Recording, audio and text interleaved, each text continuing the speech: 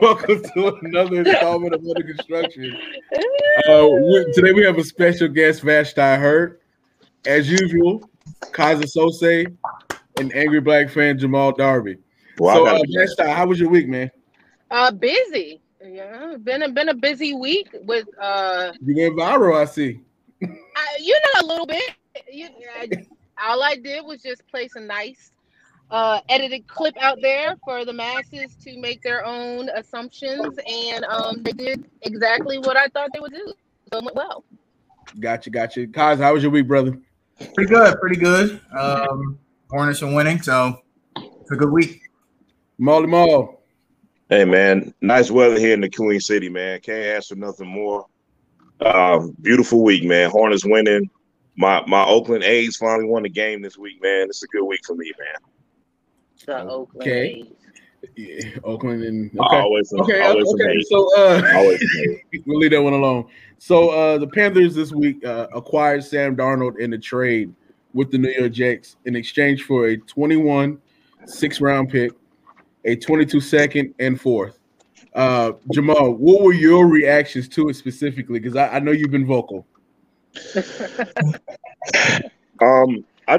Before I go, I just want to let everybody know there is no alcohol in this cup right here. It is tea. I decided to not drink when we talked about this topic today.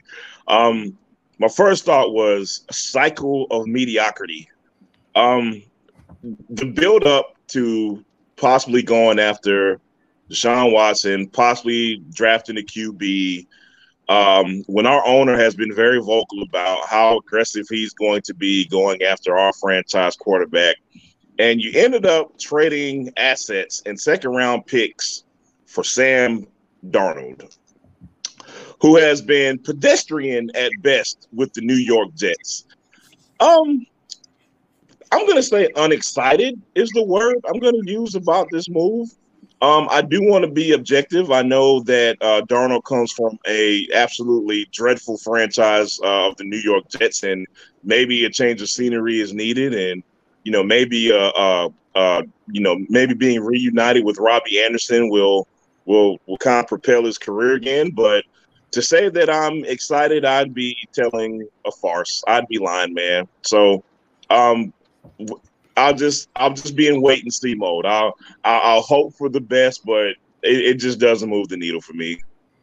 Kaza, you and Vash, I'm coming to you next. I got another question too. The more I think about it, the less upset, confused I am about it. At first, I was like, "What?" It seemed like the Teddy Bridgewater deal all over again. But then I thought about it. Clearly, Bridgewater's on his way out. The Panthers already cleared him to talk to other teams, and that writing was on the wall. Everybody knew it. Deshaun Watson was off the table. He's off the table forever for every other team in the NFL now, unfortunately. So what do? You got a guy who was highly thought of as a prospect coming out of college. He was the number 3 pick. He's in a bad situation. You don't give up anything really to get him. I mean, the Panthers didn't. Except second-round picks. But the thing is, in the NFL, second-round picks aren't, especially from the Panthers. Especially when you're talking about a quarterback, the most valuable position in football, to give up second-round picks, future second-round picks for him. The Panthers really didn't give up all that much. My only thing, though, is that Sam Darnold, despite the situation in New York, I don't think has ever shown even flashes of being a franchise quarterback. You could take – the Panthers were a terrible team when Cam Newton came, right? But look at what Cam Newton was able to do.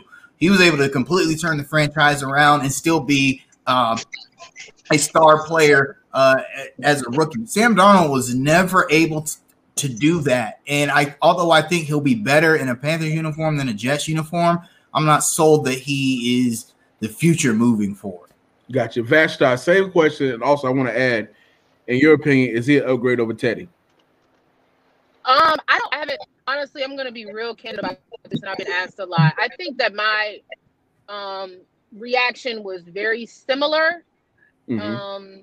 As far as when I first heard the news, I was like, "What? Wait a minute!" And then as I let it simmer and thought about it, I don't think that the Panthers gave up too much. I would have been much less pleased if the Stafford trade went through, and they gave up the eighth pick, and some other things for Matthew Stafford. So to me, this is like you aren't giving up too much. You're basically rolling the dice on a quarterback who was highly regarded coming out of college. If he pans out, then great. If he doesn't, then I still feel, and I just said this on a different show. If Justin Fields is there at 8, I think the Panthers still take him. So this really just gives the Panthers an opportunity to draft the best player available. If Sam works out, great. If he doesn't, then it is what it is. So yeah. What was the other question, Rodney? And do you think he's an upgrade over Teddy at this point? I have not seen enough of him to say he's an upgrade. I do feel like he'll air the ball out more, which is what the Panthers lacked in Teddy. And if he puts the ball in the air, you have 2 great receivers in Robbie Anderson and DJ Moore who can make plays. A la what Jake Delhomme. Jake Delhomme wasn't the greatest quarterback, but he had no problem throwing it up and allowing his receivers to make plays. And if you get that out of Sam Darnold, then I don't think that that's a bad thing. Gotcha. Oh, so we just traded assets for Jake Delhomme. Awesome, great. Jamal, you taking it left. It's just a joke, guys. I'm sorry. I mean, you meant that. You really did mean that. You meant that. Stop it. And look, in my opinion, man, you went after Deshaun Watson, and that is not going to happen for obvious reasons.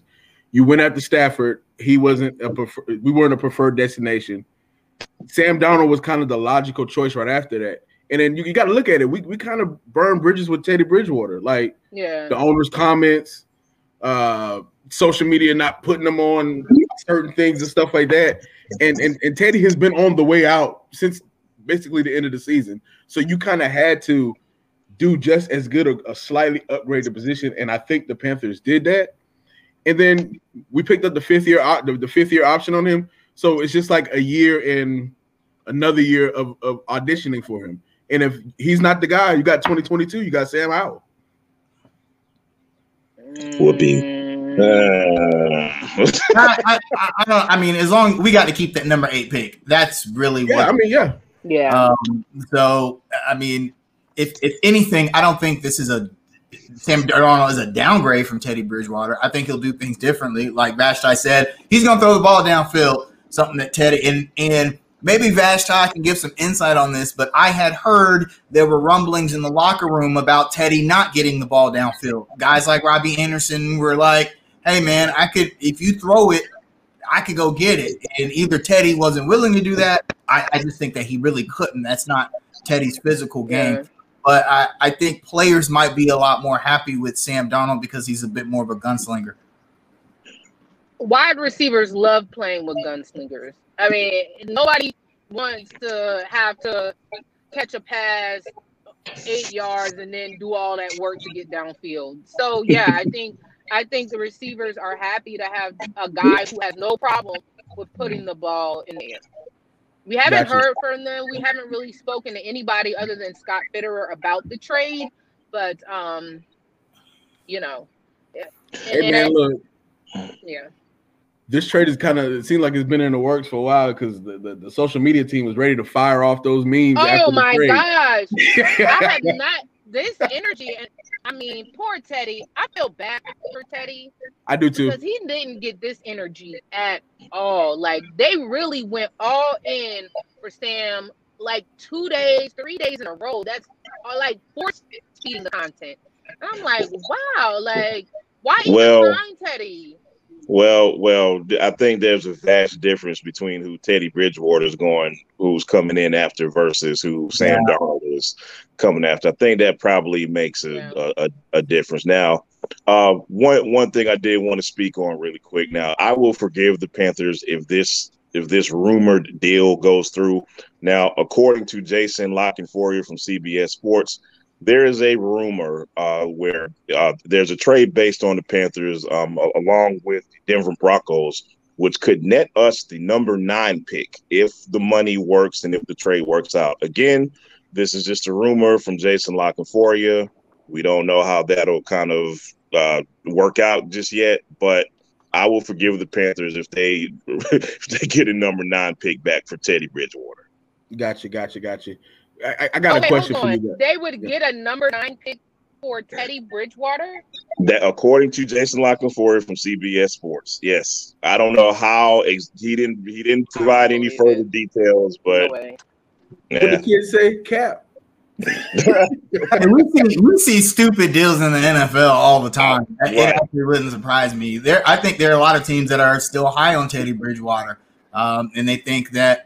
I mean, the problem with Teddy Bridgewater, I don't know if it was so much him, it was the situation. It was, for instance, I think Sam Darnold is going to be more receptive to the coaching staff than Teddy Bridgewater was. When you have situations like what happened in the Green Bay game, where the coach says, "Hey, Teddy, don't do this," and Teddy does it, and we lose the game. I don't think Sam Darnold's going to do those kind of things. And I think that a lot of teams in NFL probably feel like, okay, if Teddy was with us, that situation would be different. I wouldn't be surprised if the Panthers pulled off a number 9 pick for Teddy and maybe some cash. We shall. So I got a question though. Do you think the way that the Panthers moved on from Teddy and Cam will kind of hurt them down the line with other future quarterbacks and players? No. Football is a business. Football is a doggy, dirty business. Sports is a dirty business. It's just a part. Like, what did they expect? I mean, guys. Yeah, no, it doesn't look good how they parted ways with either quarterback, but they still cash checks. The check cleared, and guys will come to Carolina if the check clears. Like, if they pay enough money, like, no guy is going to be offered more money at Carolina, let's say, than they are offered anywhere else. They say, "Oh no, I'm not going to Carolina because of how they did Cam Newton and Teddy Bridgewater." If the check clears, the guys are coming. Period. Yeah.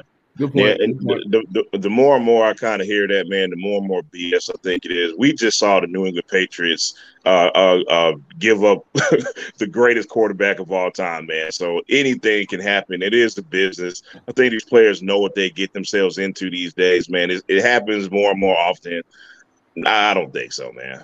Yeah, the only thing that it does as far as a detriment is the Panthers can't use we're different than other franchises. They can no longer use that because the way that they handled those two situations shows that, no, you guys are exactly like every other NFL franchise. And I think that died with Jerry Richardson being gone anyways. You know, the Jerry Richardson era was kind of like, hey, look at us. We're loyal to our guys. And I think when he left, man, that kind of just went away with him as well. So, gotcha. So the draft is in a few weeks. Just give me a position that you think the Panthers need to address in the draft. just the one position. Give me one. I'm gonna take the first round off the table because the first round should always be BPA. I don't care about positions, especially with the number 8 pick. You take the best guy. If Kyle Pitts is there, you take him. If Justin Fields is there, you look really, really hard at taking him. Kyle Pitts won't be there. No, Kyle Pitts won't be there. But if second round and beyond is when you start looking at need. Man, the Panthers have a lot of holes to show up. They did shore up some stuff on the back end at the cornerback position recently, bringing over a former Pro Bowler from the Broncos. But I think everyone is thinking offensive lineman. The thing is, it's really, really hard to draft a good offensive lineman. It just is. Else, every team would stock up on good offensive linemen. But I do think that is the main position in need for the Panthers, especially if you're bringing in Sam Darnold. He's going to have all these weapons around him. 2,000-yard wide receivers. Christian McCaffrey's going to be back healthy. You need an offensive line. And I think the Panthers have made enough moves on the defensive line to where we don't need to draft there. So that's my position in need, offensive line. I agree. You agree? Yeah, I agree. I think you take best player available, but if Penei is there, I think the Panthers, I mean, you got to take them. It's just there are just so many question marks though going into this draft. So you never know who is going to be where. Other than Trevor Lawrence, really everything else is open. So you know, you got to take best player available at that point, and you don't even know who that's going to be. But I would like to see the Panthers finally attempt to shore up the offensive line, which they have done in the past. They just the picks haven't worked out. Greg Little has been, Jeff Otah, who was picked in the first. Like, it's just the Panthers have not had that much luck with drafting offensive linemen, and hopefully that changes if they're able to get one this year.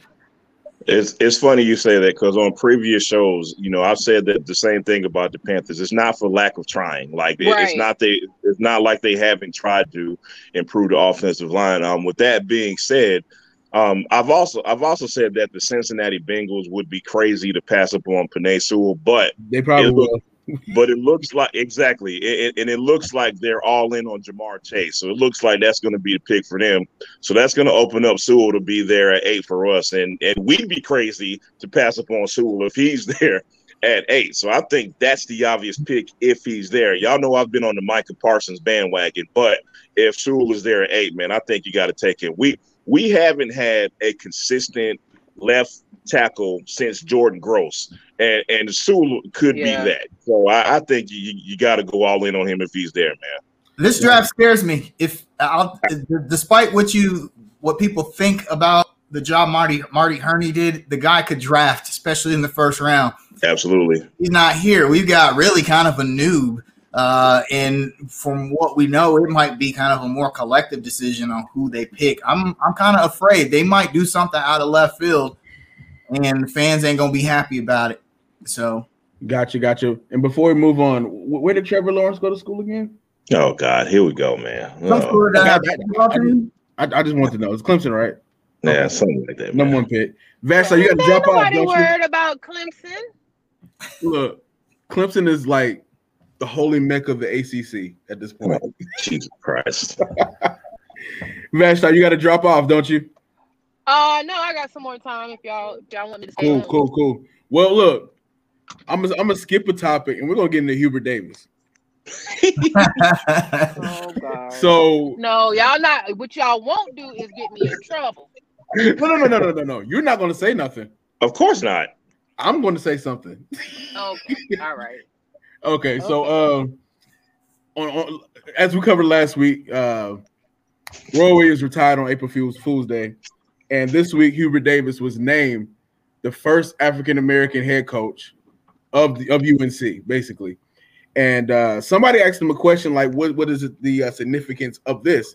And he's like, "It's very significant that I'm the first black head coach, 4th in school history of all sports, of the North Carolina Tar Heels." And then he adds, "I'm also proud that my wife is white and my children are a mixture," without that question even being asked of him. Unsolicited statement. Unsolicited. And also we learned that he was compromised. So Kaiser, what's your thoughts on this, brother? Okay, all right. Actually, I do have a thought, because when you try and make sense of such a weird, out of context comment, like where the fuck that come from?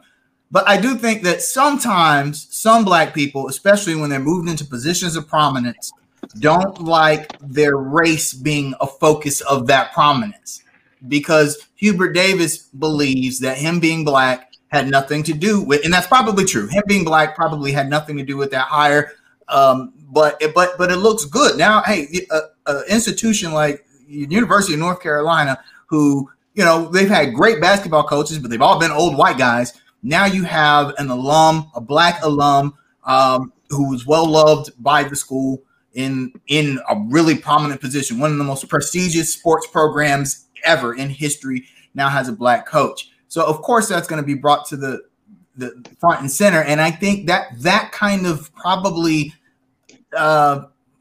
prickled him a little bit. He probably didn't want to talk about race. So he probably figured, well, the best way I can balance that is to talk about the fact that, hey, my wife is white. And that wasn't, it wasn't a good comment to make in the context, but I got to think that's probably why he made it. He wanted to take the focus off of me being black. Well, hey, look, my family is mixed, and so me being black, a black coach probably isn't as important to me as you guys think it is. I think that's where the comment came from. Jamal. So, Kaza, using that as a defense mechanism to not talk about race, I actually agree with that as far as why he may have did it. However, the reality is that he is the first black coach at North Carolina, and race is going to be an issue, no matter whether he likes it or not. And I'm sorry to be controversial on this Sunday, but the first season his black ass does not produce for the North Carolina Tar Heels, you will hear about it. Exactly. And he's going to have a very short lease as a black head coach. So regardless of whether he wants to face that reality or talk about it with the press, it is not going to be the reality, whether he likes it or not. Now, to get to basketball stuff, he got a pretty good transfer coming in from Virginia. Garrison Brooks, unfortunately, is in the transfer portal. So he has work to do. And whether it's fair or unfair, he is at North Carolina. This is the biggest and best job out here in the nation right now. So regardless of all this other stuff, man, he has work to do, and he has to show and prove more than any other head coach in the university's history. He has to perform and produce more than anyone. That's the reality. Vashti, let me get your condensed response. Don't do it. Don't do it.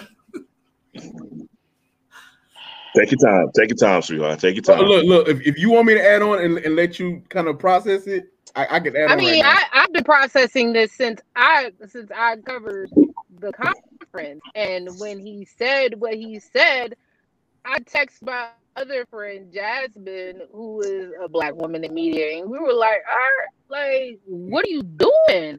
Like, what are you doing? What kind of deep-seated insecurities or self-loathing do you have going on when you're asked about your position, you making history and being the first black man to lead the UNC program, that you felt the need to, in an unsolicited way, say that you're proud to be black, but you're also proud to have a white wife. We don't care. We don't care. We don't care about your white wife. So to me, it tells me that Hubert Brown does not feel like his work and his accomplishments stand on their own. He doesn't feel like he himself, who he is good enough. He felt like he's bold. His white wife bolsters him, and it helps him out. And it's a sad place to be, because black man, who you are, is good enough.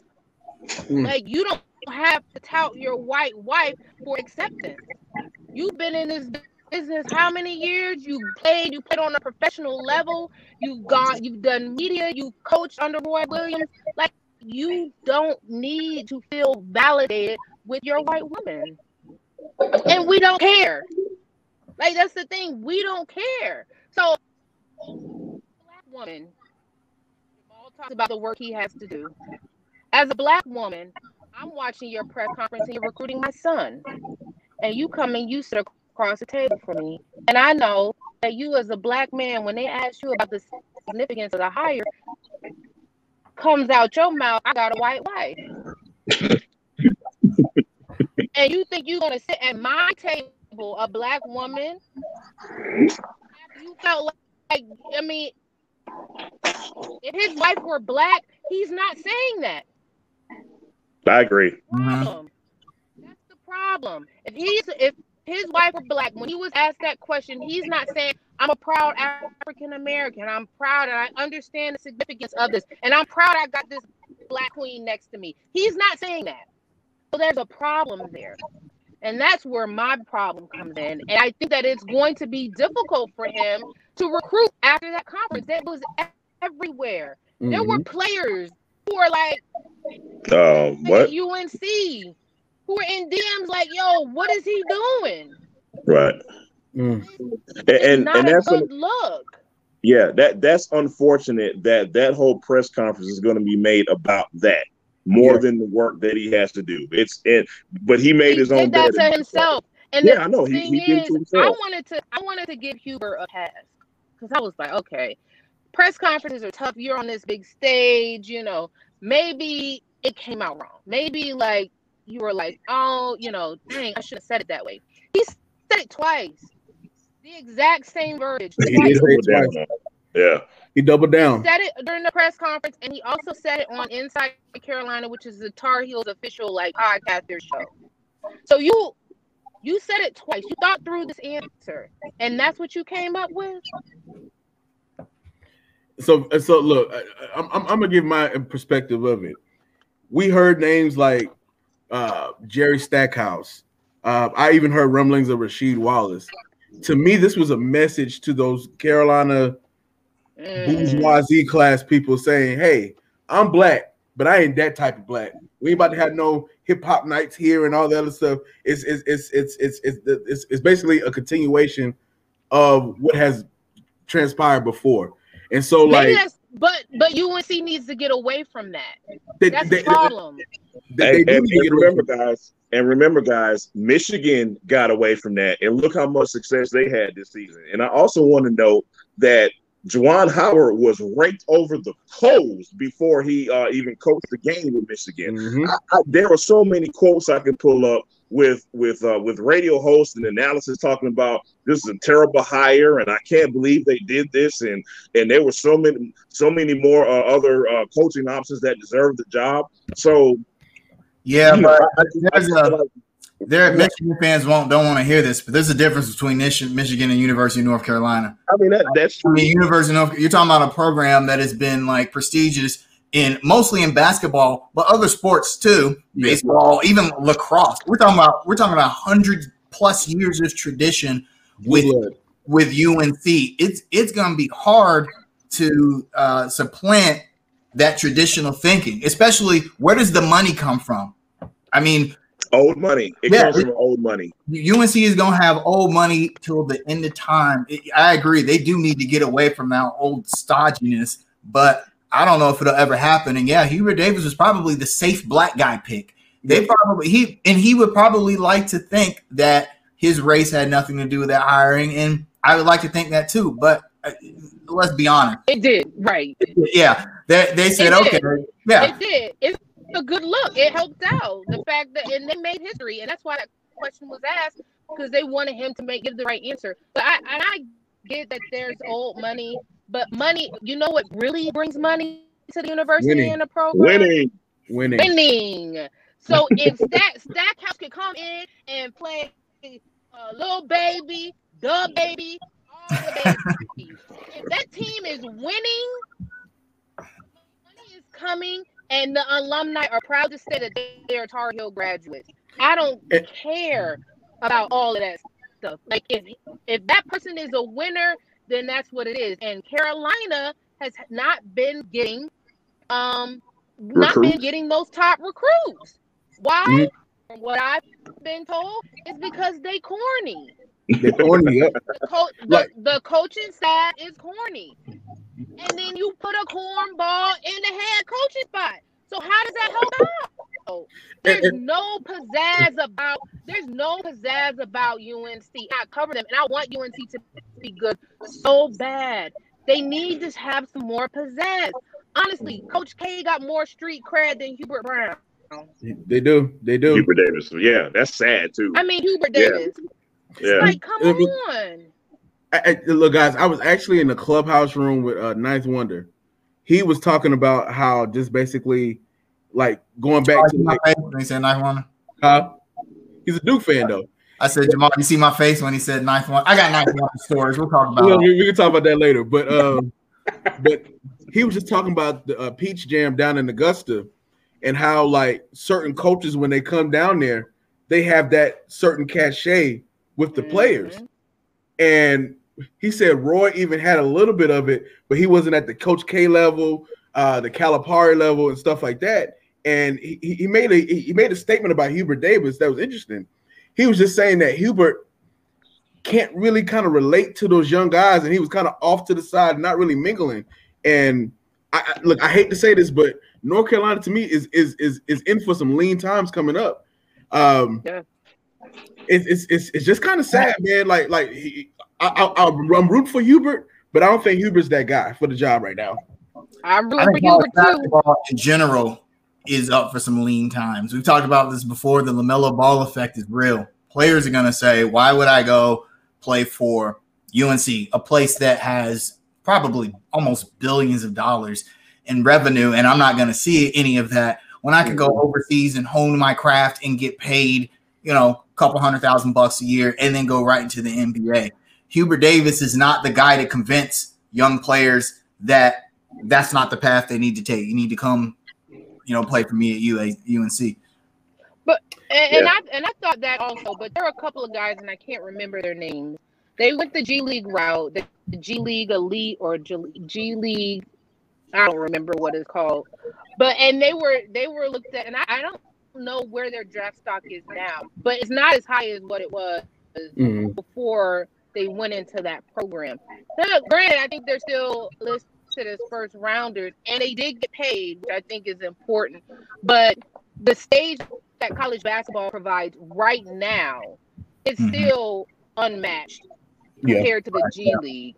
Like, I don't watch G League games, and name recognition, star power, all of that stuff, you can sell that on the college level. You can't sell that on the G League level, and nobody knows you. And these guys, they don't just want to be hoopers, like they want to be stars.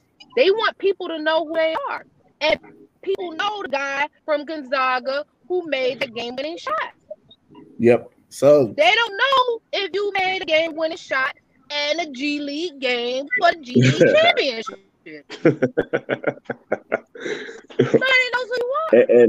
And not everybody has a father who talks, every other week to the media too. So that probably makes a difference. You got a point. You have a point. So, guys, man, one more thing before we move on. So, I guess it's safe to assume, but it's been confirmed already that I got a story to tell was not about Hubert Davis. It's about Anthony Mason. Anthony Mason, actually. According to Fat Joe, it was about Anthony Mason. John Stark. Biggie write a rap about Hubert Davis. That ain't no cachet. Hey, man, look. People really thought it was about Hubert Davis, man. Ain't no cachet in that. Come on, y'all. And look. And one more point, man. The reason why this is just for everybody. The reason why Black people were so upset with Hubert Davis' statement as well. UNC and North Carolina and the Carolinas, that's like the Black people's school. Like Charlie Scott, Dean Smith was progressive. And like for Hubert Davis to come on stage, being the first Black coach there, and to kind of downplay his race in order to make people comfortable, it's sad. It kind of reminds me of what Tiger Woods did when they was like, "You the first Black golfer." He's like, "Nah, I'm half. I'm everything." Yeah, I'm everything. Yeah, so whatever. So we're gonna move on, man. So the Hornets were like 2-1 this past week with wins over. We were wrong. Look, we were dead. Look, we were wrong by default. It was some holdouts. We beat Milwaukee. We beat OKC. And who did we lose to? Boston. We lost to Boston pretty bad last week. And we have Atlanta tonight. Guys, I want to talk about Jalen McDaniels, Kaz's favorite player. How do you feel about his actual development? So you know what I noticed the last few games of Jalen McDaniels, why he's playing better? He's passing the ball. He's not taking every shot that's available to him. He's taking good shots. He's passing the ball in situations that warrant it. And let me interject real quick. He better pass the damn ball with Terry Rozier next to him. He better pass. I know. Yeah, I noticed there was a point at where he had a shot, and the spacing wasn't even good. And he looked over and saw Terry and gave him the ball, and Terry hit a three. And I was like, see, that's why you're a starter now with all the injuries, and that's why you're seeing an increase in production from Jalen McDaniels. Jalen McDaniels, to me, always had the tools. The guy is almost 6'10". He can play defense. He can get to the basket. It's just that, because he was coming off the bench, I think he kind of felt like, okay, I'm in the game. I got to get mine. And sometimes that hurt the team. And I think, that was something I think that hurt Malik Monk his first 3 seasons. And then when Monk said, okay, I got my teammates, I defer to them, and the defense going to leave me alone and I can do my thing. And then look what we've seen from Malik Monk. And we start to see the same thing from Jalen McDaniels. And it will be interesting, though, is when the Hornets get healthy again and he's got to go back to the bench, how is his production going to – obviously, he's not going to get as many minutes. He's not going to get as many opportunities. It's going to be tougher to be consistent. That's what I think is going to be the next major step he has to take. But I'll say this. If he ends up being halfway consistent, if he can be a better player than the Martin twins, boy, you really have to look at what JB does as a player development guy. I mean, you just add his name to the list of guys who are really overachieving. PJ Miles, Devontae, now Jalen McDaniels, the resurgence of Malik Monk. I'm interested to see what Jalen McDaniels does when the Hornets are healthy. Yeah, but good job for him these last few games. We don't win those games without those performances from him. Jamal. So, I was going to put out a Captain Obvious tweet and be like, well, damn, he plays a hell of a lot better with the starters than he does when he's coming off the bench. Should be the case every time. But at the same time, man, I think when he's coming off the bench, he's trying to prove something. I think he's a player who tried too hard to prove that, hey, I deserve to be in this rotation more than, I'm not going to name any names just yet, but y'all get the picture, man. But man, I think, man, it all goes back to fit. We on this show never questioned Jalen McDaniels' ability. We've always given him props for what he could do. We've always said, he has the talent and the potential to be a good player. But when you put that together and you start figuring out how to play the NBA game, that is so important for young NBA players. And I think being with those experienced veterans and being with those starters, he's learning the NBA game. And what I mean by that, he's learning when to shoot, when to pass, when to cut, when to switch. All that stuff is so important to young players who struggle with those type of things in the NBA. And playing with those starters, man, he gets it. And I jokingly made a comment like, yeah, he better pass the ball. But in all seriousness, man, I mean, obviously a lot more talent to work with than playing with Grant Riller and Nick Richards and garbage time points. It's a hell of a difference playing with the talent with the starters, man. But also, like Kaza said, man, I'm interested to see how this plays out when we get healthy and Hayward and Monk and LaMelo Ball hopefully are all back and he goes back to the bench. I hope he can keep some of those same principles and not revert back to, hey, let me prove my worth and try so hard and jack up shots with 19 seconds on the clock. We just hope he doesn't revert to that stuff when he goes back to the bench. Gotcha. Look, I got a statement. So JB needs to be fired. His rotation sucks, and he will never get this team over the hump. Reply to me. If there's a statement that clearly translates and says, I don't know basketball and I don't know what I'm talking about, that would be the statement. I'm going to block you, okay? No, inside joke. Leave it alone. I think, okay, so I'm not saying that JB is above criticism. No coach in the NBA is. No coach is. But you look at the situation as a whole. First of all, you look at when the Hornets hired him, they said, we are hiring him because of player development. That is our focus. The only way the organization, are going to be good is if we develop our draft well and develop those guys into being solid players. Well, so far they've done that. So good on JB for that. Secondly, one of the criticisms that JB always got was about his rotations, but I always felt like that was a weird criticism because his predecessor had very concrete rotations that he did not move off of. Steve Clifford would trot the same 5 dudes out there for 5, no matter what the result is, no matter what the situation was. Whereas JB was kind of like, okay, that doesn't work, or okay, he's even said he's very matchup oriented, which I think works in the NBA. Why wouldn't you want to do that? Why would, if you think that having PJ and Miles on the floor is better than having Cody Zeller because the Bucks are small, then why wouldn't you do that? And it worked. The Bucks are small. They didn't have Giannis, so why have a team that can score a lot of points? And that's what happened. The Hornets almost scored 130 points because they had Miles and PJ out there rather than Cody Zeller in the paint. That's JB is showing his chops as a coach. He's learning. He's not making the same rookie mistakes that he was making 2 seasons ago.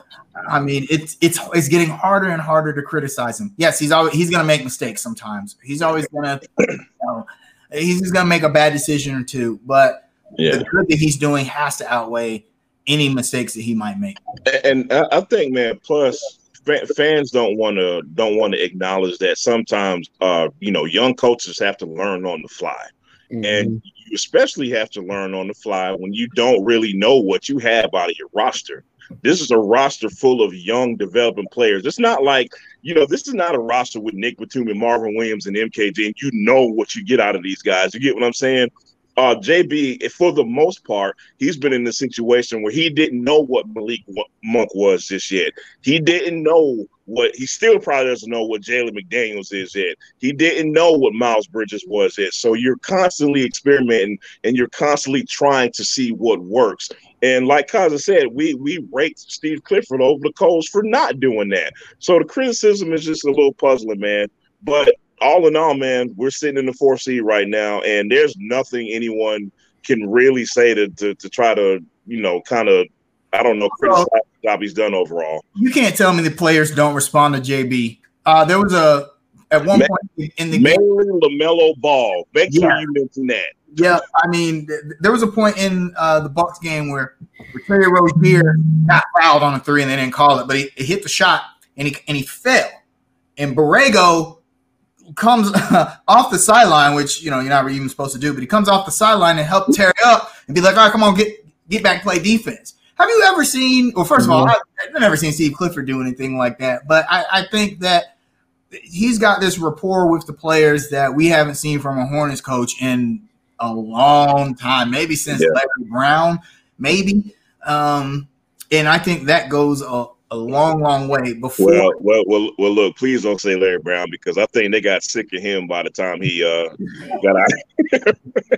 There were I don't know how many people watched the pregame before the Bucks game, but there was a clip where they were showing JB in the locker room, and he's talking to the team, and he's saying, look, those of you that were here last season, remember how we performed at the end of the season before the pandemic. And he's right. It was essentially that same team, that same core of players who had gone on a win streak, had won like 7 of their last 10, and were trending up before the pandemic shut things down. And he essentially said, look, you guys are able to do it then. You guys are able to do it now.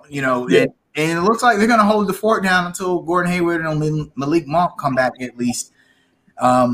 If the Hornets are a 4th seed at the end of the season, that kudos to JB. And I don't want to hear any more slander any more directed his way at this point, because he would have navigated significant injuries to LaMelo, Gordon, and Malik. And look, Cody Zeller was out for 3 weeks at the beginning of the year. And this team was predicted to have 24 wins this year.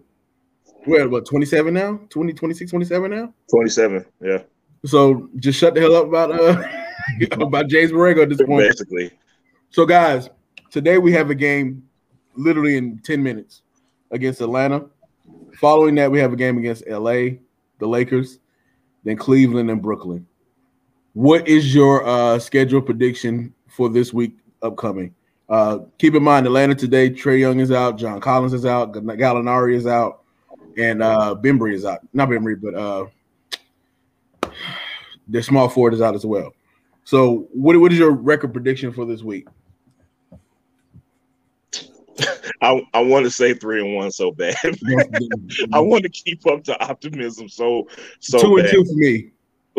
Listen, I'm gonna tell you exactly why I'm on the fence with my 3-1, man.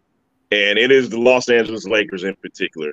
Because what they did last night, I'm like, hold on. Like, they did that to who last night? And listen, I'm going to need a shower after I say this because I despise the Los Angeles Lakers with all my soul. But that was pretty damn impressive what they did last night, man. So even without LeBron or even without AD, I rarely ever say, oh, man, we should win that game. I never say that anyway. NBA teams are NBA teams for a reason, man. So going into that game, it's not like, oh, man, LeBron and AD's out. Yeah, let's go ahead and rack up this W. I'm just not as confident as I am after last night's game, man. So that's my whole reason behind 3-1. We again, we should – I'll put it this way. We should be favored to win today. Mm-hmm. We should be favored to win against Cleveland. Also, keep in mind, for some reason, we struggled to beat Cleveland for whatever damn reason in the last 3 or 4 games, but we should be favored to win that game. So the optimistic side of me is going to say 3-1, but I'm kind of feeling 2-2, man. But I'm going to go 3. I'm going to go 2-2. I think we lose to Brooklyn and LA. And I think we beat, although I had originally had today's game pegged as a loss, but then I saw the injury report. And I think the Hornets can pull this out. This is a really important game. JB, he's in the locker room stressing the importance of this game because you win this game, that's pretty much the division, especially if you can hold off of Miami. Then you don't have to worry about Atlanta. You own the tiebreakers over them. You'll then be 4 games over 500 with 2 full games over Atlanta for the 4th seed in the division lead. This is 3. I think it'd be 3 because we beat them. You're right. Yeah. I mean, this is a huge, huge game for both Charlotte and Atlanta, which is why I'm kind of surprised Atlanta is sitting so many players. But I mean, if they're injured, then they're injured. I think we'll beat Cleveland, although Cleveland's guard play is going to gives us trouble, man. Yeah. The difference though is that previously when we played Cleveland, they had Andre Drummond. So we couldn't really focus on the guards because they had Drummond down low getting rebounds and putbacks. Now that that's not a concern anymore, I think defensively we'll be able to focus on Cleveland's guards. Jalen McDaniels probably see a lot of playing time, and I think Cleveland's guards would have trouble with Jalen McDaniel if he's playing a 2-guard position. So I think we'll do that. And let me say one thing about the Hawks, having all these people out. And I want to talk to Hornets fans real quick. I don't give a damn what the other team does and who they sit out and who we play and who we quote unquote should be. We have no control over that, man. Mm-hmm. Before the start of this season, I think all 3 of us agreed that we're happy with beating the teams we're quote unquote supposed to beat, and maybe not being ready for the heavyweights like Brooklyn and LA and all this stuff. That's all we can control, man. So to sit here and try to downgrade a win over a team we're supposed to beat, man, it's corny. We as Hornets fans, we will take every little victory we can get until we don't get them anymore. It is as simple as that, man. Look, you play who's in front of you. It doesn't matter the circumstances. We're all dealing with COVID. We're all dealing with injuries. A win's a win. A loss is a loss. So, guys, especially that narrative is weird considering the Hornets have major injuries. 3 of our maybe our 5 best players are not playing. 45% of our scoring is out. Yeah, so. But then on top of that, that's kind of talking like we were supposed to be in the Eastern Conference Finals anyway. Like, do we not know who we are? Like, come on, man. We're literally year 2 in the rebuild. Year 3, technically year 3, but the first year it's hard to count because that was still get stuff out the team. So this would be the full swing in the rebuild. Although we had to kind of cut it short because Gordon Hayward came available on the market. But the Hornets are way above where they were supposed to be. Gotcha. So, guys, I got a surprise one. Let's just keep this one short. So ESPN released their future rankings for top 25, top 25 under 25, and LaMelo Ball was 3. And I heard a lot of stuff saying that he wasn't 3. Are you comfortable with him being 3rd on this list? I totally am comfortable with LaMelo Ball being 3rd on his list, and I know we're going to get a lot of Homer talk, but I will explain why. And I think people need to read. People need to specifically read what that damn meme said. It specifically said based off potential. Let's not leave that part out. I do want to know. I forget who exactly did this, but there was another one created where it said who was the best, who's the top 10 players under 25 now. LaMelo was not on that list, and I'm also fine with that as well. Okay. Mm-hmm. We have talked ad nauseum about the potential of LaMelo Ball. Like I've always said, his instincts are top notch already. His instincts are nothing like I've ever seen. When he builds muscle, when he cuts down on the rookie stuff, when he totally understands the NBA game. Again, let me remind people he's only 19 years old. When that stuff is fixed, he is going to be a superstar in this league. Based off potential, yes, he deserves to be on this list. Look at everyone on that list. Who, besides Luka and Zion, were better rookies than LaMelo Ball is now? Nobody on that list. Everyone's like Devin Booker. Devin Booker was, he was a good rookie, but not like LaMelo Ball. Look at this. We haven't seen a rookie season like LaMelo Ball has. Very often in the last decade. Luka, Ja Morant, a few other guys. But for a rookie to come in, as a starter, he's averaging like 27 and 7. What? That's absolutely ridiculous. I think, like Jamal said, based on potential, you look at that. This kid is 19 years old, and he's already had a better rookie season than anybody else on that list except for the 2 guys above him.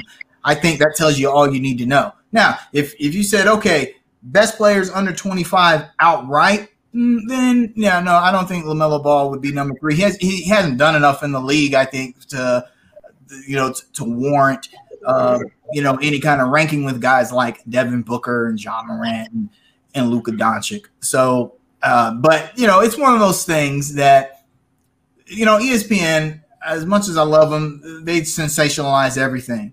And although I think that list the intent wasn't to be sensationalist, but they knew the reaction would be because no one reads. No one sees where it says based on potential. They just say, oh my God, how can you put LaMelo Ball over Devin Booker?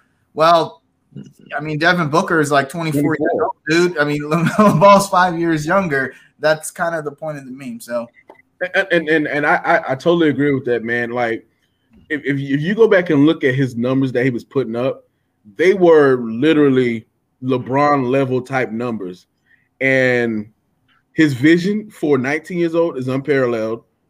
His on the court presence, and the boy hasn't even grown into his man body yet. He's still a kid. He's 19 years old, and he's basically one of the only rookies outside of Anthony Edwards in his 20s. In the 20s, he's the only rookie on that list. But I wouldn't have been mad if you slid him to 5. I wouldn't have been mad if you had him at 2. It just depends on what you value as far as the potential. No, that's a good point. Jason Tatum.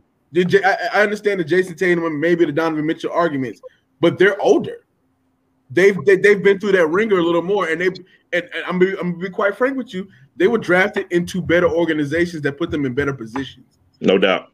LaMelo Ball is basically a franchise type savior at this point, and he at 19 years old he really elevates the play of his teammates. Mm-hmm. Like you have to. It's not based on what you see right now. It's what you see and what you think he projects to be in a couple of years. Put it like this: LaMelo Ball is 19. He's going to be on this list for 5 more years. Yeah. Yep. Think about that. 5 more years he's on the list. Well, and Max Kellerman made a good point. Who besides Luka and Melo do everything that those 2 guys do? LaMelo can rebound. He averages almost 7 a game as a starter. We know he can pass the ball, and he can score, which was a concern of everyone, coming into the draft. Well, he can't score as well as Anthony Edwards. Well, he led all rookies in scoring until his injury. So, the guys like Donovan Mitchell. Donovan Mitchell is a great player, but Donovan Mitchell is primarily a scorer. That's what he does. Devin Booker is a scorer. Zion Williams is a scorer. None of those guys on that list really are this kind of Swiss Army knife that LaMelo Ball is. So.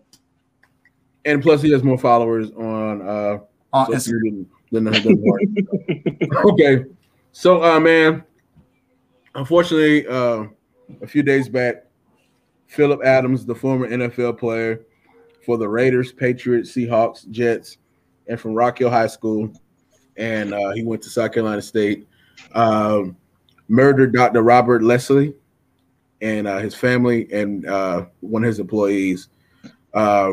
It's an all-out tragic situation. I wish it could have been prevented, but we don't know what his triggers were or whatnot. So, guys, just come and give me some thoughts and feelings about this whole situation. I'll make it quick because the Hornets are about to come on. But my first thought was CTE, just based on how people described him, and we can only go off that because we don't know these people. You know what I mean? A lot will come out, later, and I don't want to get too deep into that stuff, man. All I want to say to this, man, is that for anybody watching out there, if you see any signs of mental illness, if you see any signs of somebody who is not mentally well, man, you got to communicate with somebody, man, because these type of tragedies are just, I can't even, it's unthinkable, it's unimaginable. We really just gotta make a better form on mental health in this country, man, and we have a long way to go with that. And I'll just keep it at that, man. Yeah, it's sad, of course, but for it to happen in a place like Rock Hill, for a place like Rock Hill to get national news, Rock Hill is like a second home to me.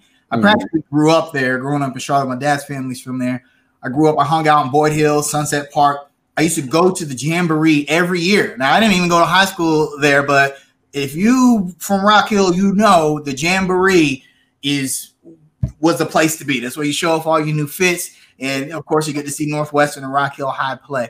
And Rock Hill being a football town, they've had so much NFL talent come out, starting from Jeff Burrs, Chris Hope. And so – right. So when I think about it, it's really not all that surprising because this isn't the first time we've seen this happen with the NFL player. Yeah. And it will not be the last time. Unfortunately, yeah. See it. It's just unfortunate that it finally hit close to home for a lot of people. My dad and his wife were friends with the Adams family. So, everyone at Rock Hill knows each other. So, the tragedy is really, really compressed because Rock Hill is such a small, close-knit community, although it's become like an extension of the Charlotte metro area. So it's not surprising to see it get in national news, but now we have to be vigilant that this doesn't happen again in a place, anywhere really, but especially in a place like Rock Hill or these football towns across America that produce a lot of NFL talent. No doubt. And then I recently read that they are going to kind of look at his brain and see if there are any signs of CTE, which I'm be honest, there probably is. Oh yeah, definitely. No apparently, he had been being treated for possible brain issues, and he, for some reason, was off his meds. And a lot of people think that is the trigger. We won't know for sure. We'll never really know. But and I'm gonna just say this and then we'll move on. So I just think about his life, man. He was on 4 NFL teams, a 7th round draft pick, and it's no telling how many concussions this young brother had. Yeah, especially how many he concealed trying to stay on the roster, do what he has to do, and to be 30, he was 32, 33 years old, 32 years old. He didn't have the luxury of like Luke Kuechly, who said, okay, you know what? I've made a lot of money. I've done a lot of good. I'm out. Being a 7th round draft pick, you always got to prove. He had, despite being in the NFL for as long as he was, Phillip Adams, and all these teams, he really didn't have any money. He was back living with his parents. Because a lot of people don't realize that guys like him don't make a lot of money in the NFL. A lot of that money gets eaten up by taxes, lawyers, family, all of those things. So, so he had to play as long as he could. And like you said, he probably suffered a ton of head injuries. He had to conceal it. Yeah. I mean, you injured, your 7th-round pick, they cut you. Yeah. I mean that's unfortunately that's just how it goes. And we want to send our condolences to the doctor's family. Absolutely. You are in our thoughts and prayers. And we're going to move on to shout outs. Quick shout outs. Shout out to any Carolina Hurricanes fan that does not like P.D. Pablo's Raise Up as the goal song. I mean, that is like the most accessible rap song like ever. Everybody can get behind it. Everyone loves it. It gets the crowd hyped. You got 18,000 people all spinning the towels around the head like a helicopter when the Hurricanes score a goal. How can you not like that? So some people were making that sentiment in the Hurricanes Facebook group, and it's like weird.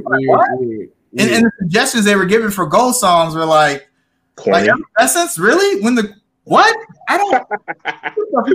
Yeah. They want to play Sweet Caroline. Yeah. No. It's much better than the old. I don't know if you guys remember, or if anybody out there remembers the old Hartford Whalers goal song. The Hurricanes kind of adopted it when when the Whalers moved over. It was not good. And I'm very glad that the Hurricanes decided to move into this millennium and play Raise Up. So Raise Up forever be the goal song for the Hurricanes. I just have one parting shot. Hey, cut it off. Copyright. That's the fucking shit I was talking about. Rest in peace, DMX. Rest in peace, brother. Rest in peace. I want to give a shout out to Vashti for joining us today. Yes, thank you.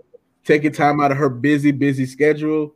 And shout out to her for going viral as well. We saw that Carolina I know, right? tag right there. I'm like, look at sis doing big things. I see. And then man, just shout out to everybody that supports us, man, and just kind of watches us, shares us, likes us. We really do appreciate that. And we look forward to bringing you guys more awesome content. RIP to DMX. Don't be so fast to kill off your legends. Oh, I got a shot at, man. Shot at the people that saying that we didn't give DMX his flowers until he was gone. Man, DMX was of the people. DMX was out here. Everybody showing him love today. Everybody was praying for him.